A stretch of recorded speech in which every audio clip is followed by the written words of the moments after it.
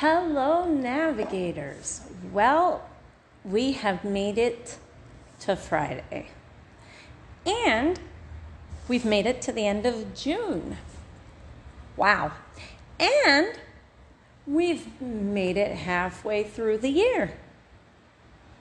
And we've made it to the end of this series on deciding to get a guide dog. So that means next week I have to think something else to talk about. So yeah, what a great discussion this has been. So let's see, we're coming up on Independence Day. Wow, do you guys have plans for this weekend? I was going to go to California, but that got changed. And now I'm not going anywhere. And that's okay. I saw a thing. It was like, or I was told about a thing that said something like, I don't know, something like, yeah, I'll take a pack of cigarettes, a $5 scratcher, and $280 on pump 3. Oh, it's ridiculous. All the flights being canceled. Yeah, if you people are traveling this holiday weekend, kudos to you, man. Y'all are brave. Yeah, I'm not doing it. I really wanted to try and go up to Washington when little Amelia Earhart landed, but yeah, I was not going to risk getting stuck out there. Just not doing it. Video calls will have to do for now. Nope. See, that's what sucks about not being able to drive. I'm okay with paying the gas prices to travel every now and then. I would go drive up to Washington and see my family up there, or drive out to Colorado, or, wherever. Road trip, I'm okay with that. I would rather pay the gas prices and know that, I have a way there and back, rather than buy a plane ticket and end up getting stuck because the flight got canceled. Oh, no. Nope. That would be all bad. Nope. Anyway, so let's finish up this discussion about deciding to get a guide dog. And what I want to do today is just kind of summarize everything we talked about from the beginning. So if you have not caught any of the other 3 episodes, I am going to do you a favor and give you the Cliff Notes version. I mean, obviously, if you want to, you can go back and listen to them, because I'm not going to tell you everything that's in them. And, they're pretty entertaining in and of themselves as usual. But we are going to go over the main points. And so I will go ahead and tell you the story of my decision to get a guide dog. It was not an easy decision to make.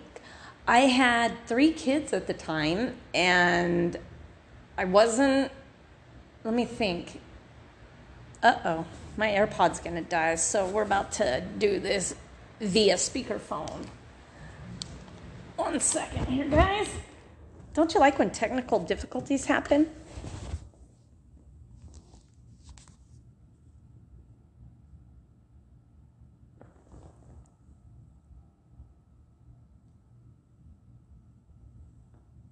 Oh, there we go. Okay, I fixed it. All right. Anyways, where was I? Sorry about that, guys. As I was saying, so at the time, it was 2006, and I had just gotten married, and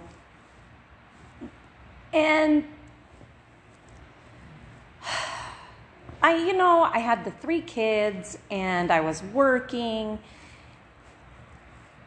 I had, started using my cane. I wasn't driving anymore.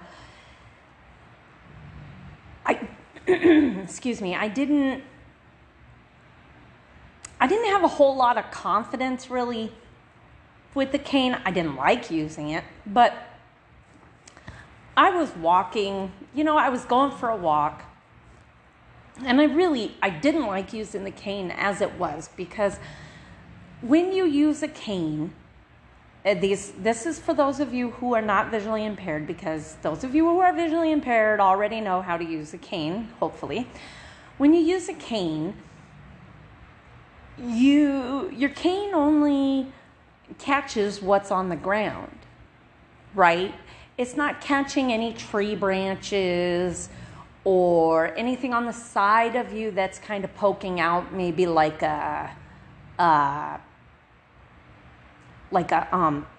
signs, or those flag sign thingies that stick out and wave in the breeze or whatever. Any of that kind of stuff. Your cane's not going to get any of that stuff, so you're still going to run into crap, right? Well, so that's an issue, okay? I was still running into stuff. And then on top of it, of course, the cane gets stuck in cracks. And so I was constantly, you're either going to jam your wrist, or the cane will get stuck in a crack and then it jabs you in your hip.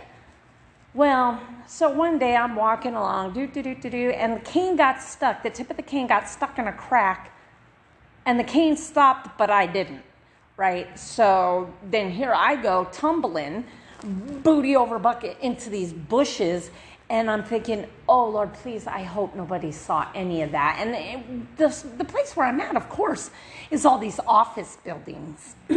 So if anybody's looking out the windows, they saw it. I mean, they had to have seen it. And I can't tell if anybody is looking. I don't know if anybody saw. And so right then and there, I was like, that's it. I'm getting a dog. I'm done. I'm done with this stupid cane. I got up and I picked the leaves out of my hair and went back to my office and I threw the cane in the trash. I was so done. Excuse me. And I just was done. That was it. And I applied for a guide dog. And, I was done. And I had no qualms about it, because that was what I needed to do. And I believed that with every fiber of my being. And that's what I did. And at that time, I had zero idea what I was getting myself into. And so I really am here to help you guys to know what you're getting yourself into. Really, the first and only experience that I had with anybody with a guide dog was when I was living in Alaska. I had made friends with this older man named Charles, and he had his guide dog Jillian, and that was the only person that I really knew. And then when I lived in Washington and was working for the state, I knew, some of the people that I worked with that had dogs. And so, but I didn't know anything about the process or what I was getting into. And so when I got to Guide Dogs of America, I had no idea. I had no clue what I was getting into. And so I'm just going to real quick lay out to you the most important things that I believe that you need to take into consideration when you are deciding whether or not you want to get a guide dog. And so those things are not necessarily in any particular order, but probably in some particular order. You need to take into consideration your family, the family aspect, the financial aspect, the time, the social / confrontational / educational aspect, and the traveling aspect. Okay? 5 things. 5 most important things I believe that you need to take into consideration when you're deciding to get a guide dog. So let's talk about those 5 aspects real quick. Okay, your family.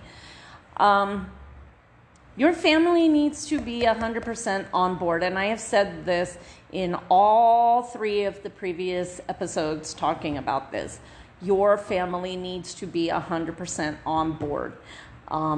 If you have a spouse and children, they're going to have a big role to play while you are gone getting your dog. You're going to be gone for about 3 weeks, and your spouse is going to have to take over the household, take over the kids, all of that while you're gone, and they're going to have to be okay with that. They're also going to have to be okay with the fact that when you get back with your dog, that's not a family pet.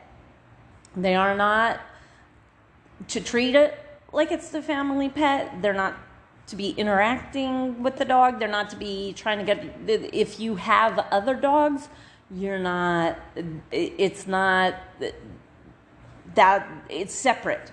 Okay, this is, your guide dog is your responsibility. It is not for your family. Okay, it is not the household pet, and they need to be as much aware of that as you are. And you will get a lot of that drilled into your head when you're in training, but your family isn't there. So you are the one that's going to need to be making sure that your family is aware that they are to be supportive, and that's it. They're there for support. That's it. Okay? Your dog, your rules, your responsibility, period. Okay? The financial aspect. Although some schools charge to go and get a dog, that some schools just charge an application fee, some schools just charge a boarding fee, some schools have grants, some schools don't charge anything. It all depends. Do your research. Decide what school works for you. There's lots of things to consider. There's location, there's the type of dog, there's if you have another disability. There's all kinds of things to take into consideration when you're choosing a school. So be sure to keep that in mind. But even when you get your dog home, you are financially responsible for that dog. Nobody else is. Please do not put on Facebook fundraising events for your dog's food or for your dog's vaccinations. Okay? If your dog needs an unexpected surgery or something like that, that's different. I get that. But if you can't afford to buy your dog's food, to buy your dog's regular flea and tick preventions, their normal twice-a-year vet visits, please don't get a guide dog, okay? Because it's not everybody else's financial responsibility to take care of your guide dog. That is your responsibility, not ours, okay? I am all about helping in a time of need. Please do not send me hate mail saying that I am mean and heartless and I don't care about people when they're having hard times, because that's not the case, okay? Believe me, that's not the case. But what I'm saying to you is, if you can't afford the basic needs, then stick to your cane, because it don't cost nothing. Okay?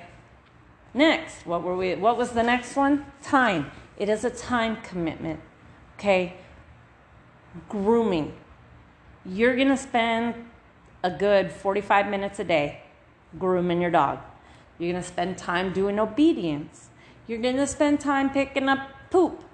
If you work, you know what? I get 2 15-minute breaks at work and a half-hour lunch. You know what I spend my 15-minute breaks doing? Taking Garmin to the bathroom.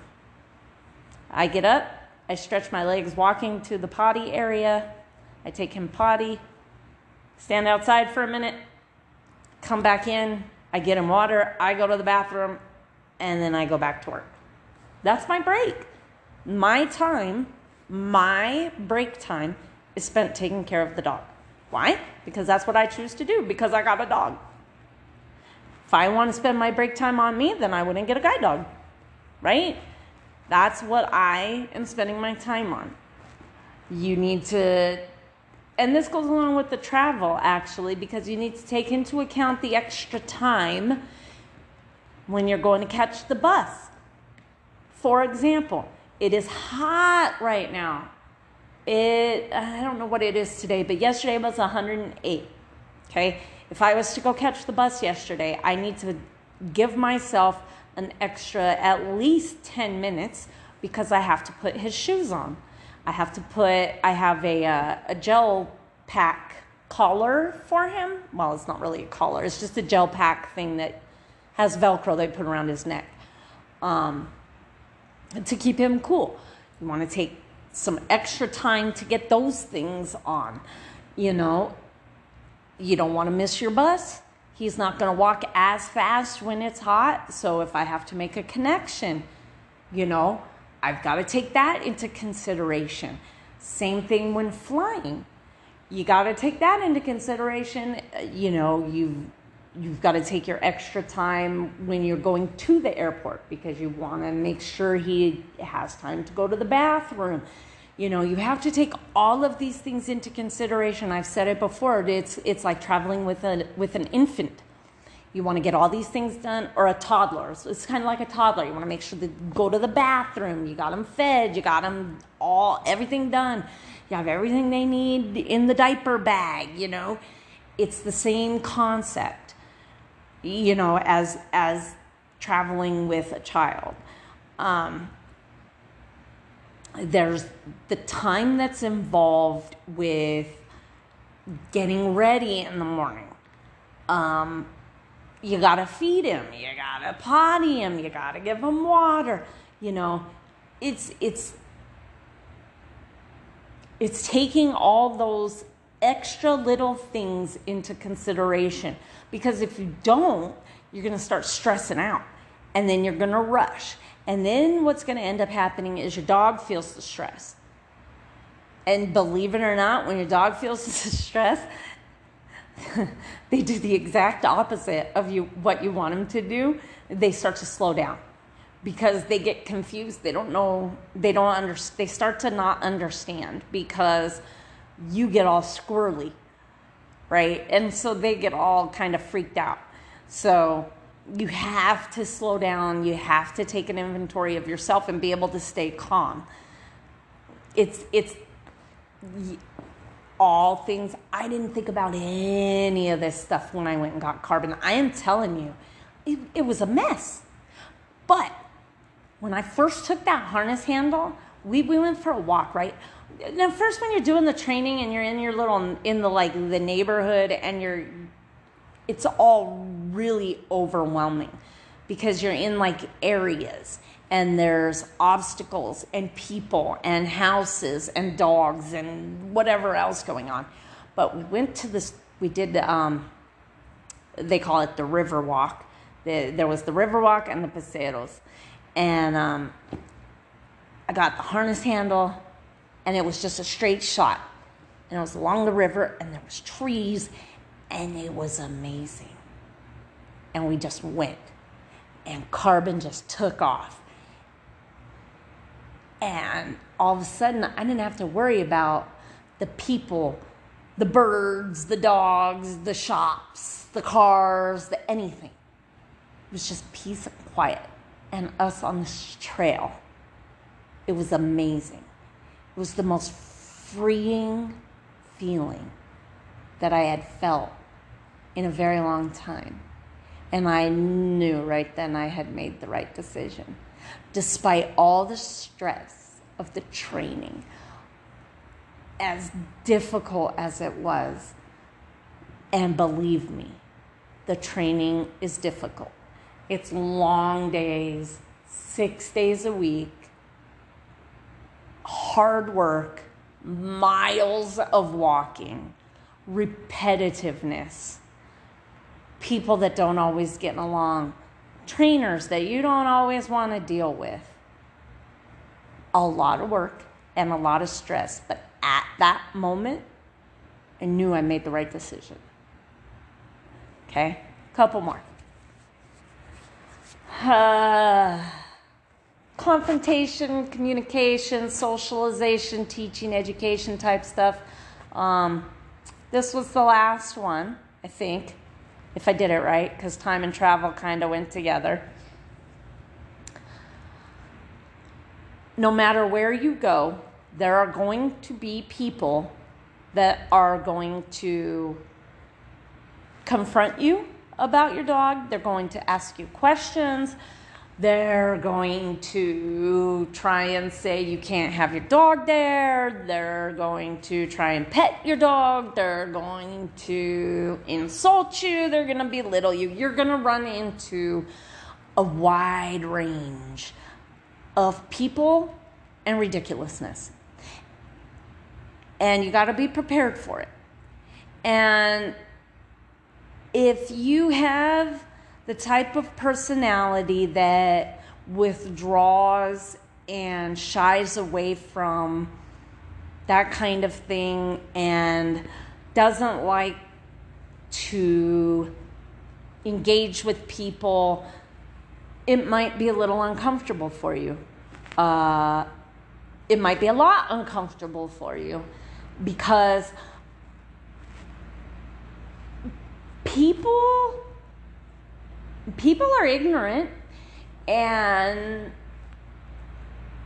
they can be very not nice, and you've got to be able to handle that, and it gets old. And at first, when you first bring home your dog, you're so polite, and it's with everybody. And it's, I'm sorry, please don't talk to my dog. I'm sorry, my dog's working. Please don't talk to my dog. I'm sorry, please don't talk to my dog. I'm sorry, please don't. But I promise you, after a while, you don't care. And it becomes where you choose your battles. And everybody is different. For me, if I am actively working, like walking in motion, and somebody tries to pet my dog or stop my dog or talk to my dog or distract my dog, then I will stop and say something and tell them, look, we're working, please don't distract my dog.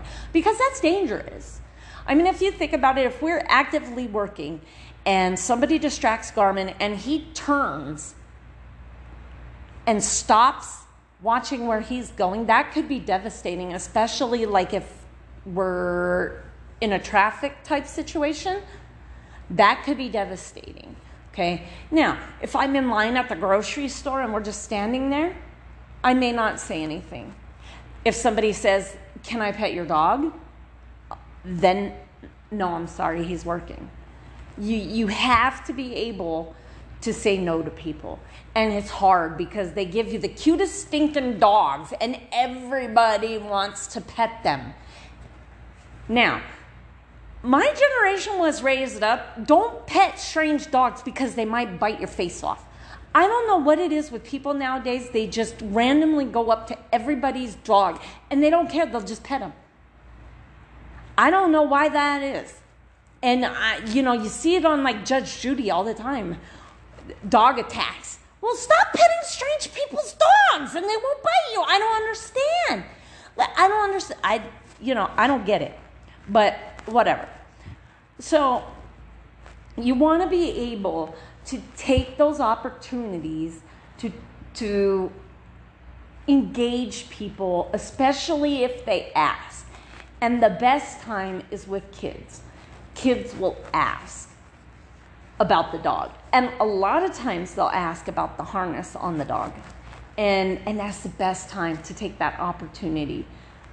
And and it's amazing to me how many people don't know what the harness is for. And I've had a couple of times where kids have seen us in the store and Mommy, that's a working dog. We can't pet those dogs. I love that. I love that. And, the fact that they're pointing that out to the parent lets me know that the parent is a stunad that isn't teaching their kid anything, and that the kid is learning it probably from somebody like me that is going to the schools and teaching the kids at the schools. And that's always a wonderful opportunity, and I'm really hoping to get that started again this fall. I haven't done that in so many years, and I really, really, really want to get back to that. I'm hoping that now that this whole mask and vaccine and all this nonsense is behind us, that the schools will be inviting guests back, and I'll be able to start doing that in the fall. But anyways, so in a nutshell, that's your decision-making process when you're getting a guide dog. Think about your family. Think about your time. Think about your money. Think about how you are in public. Think about the things you may run into. Please, if you think it might happen, it probably will. And if you don't know if it might happen, it probably will. It's always best to be mentally prepared for a situation and have it not happen. Because, man, people are crazy and they're weird, and you just never know what you're going to run into out there. And I just want you guys to be prepared. And like I said in Tuesday's episode, it's devastating when you go through all the effort and expenditures and resources to get a guide dog, and then to turn it back into the school because you just can't handle it, or whatever the case may be. I find that ridiculous, and I just don't want to hear about any of my listeners doing that. So let's not have that. All right, guys. All right, there will be a couple more videos for you to check out maybe. So have a great holiday weekend. Be safe. Enjoy your independence. Be thankful for the freedoms that you get to enjoy. There is no country better than this country, even still to this day. Be thankful for your freedoms while you still have them. And be careful. It's a slippery slope once they start taking them away. It's a very slippery slope, my friends. So have a great weekend. Be a blessing. I will talk to you guys on Tuesday. All righty. Toodles.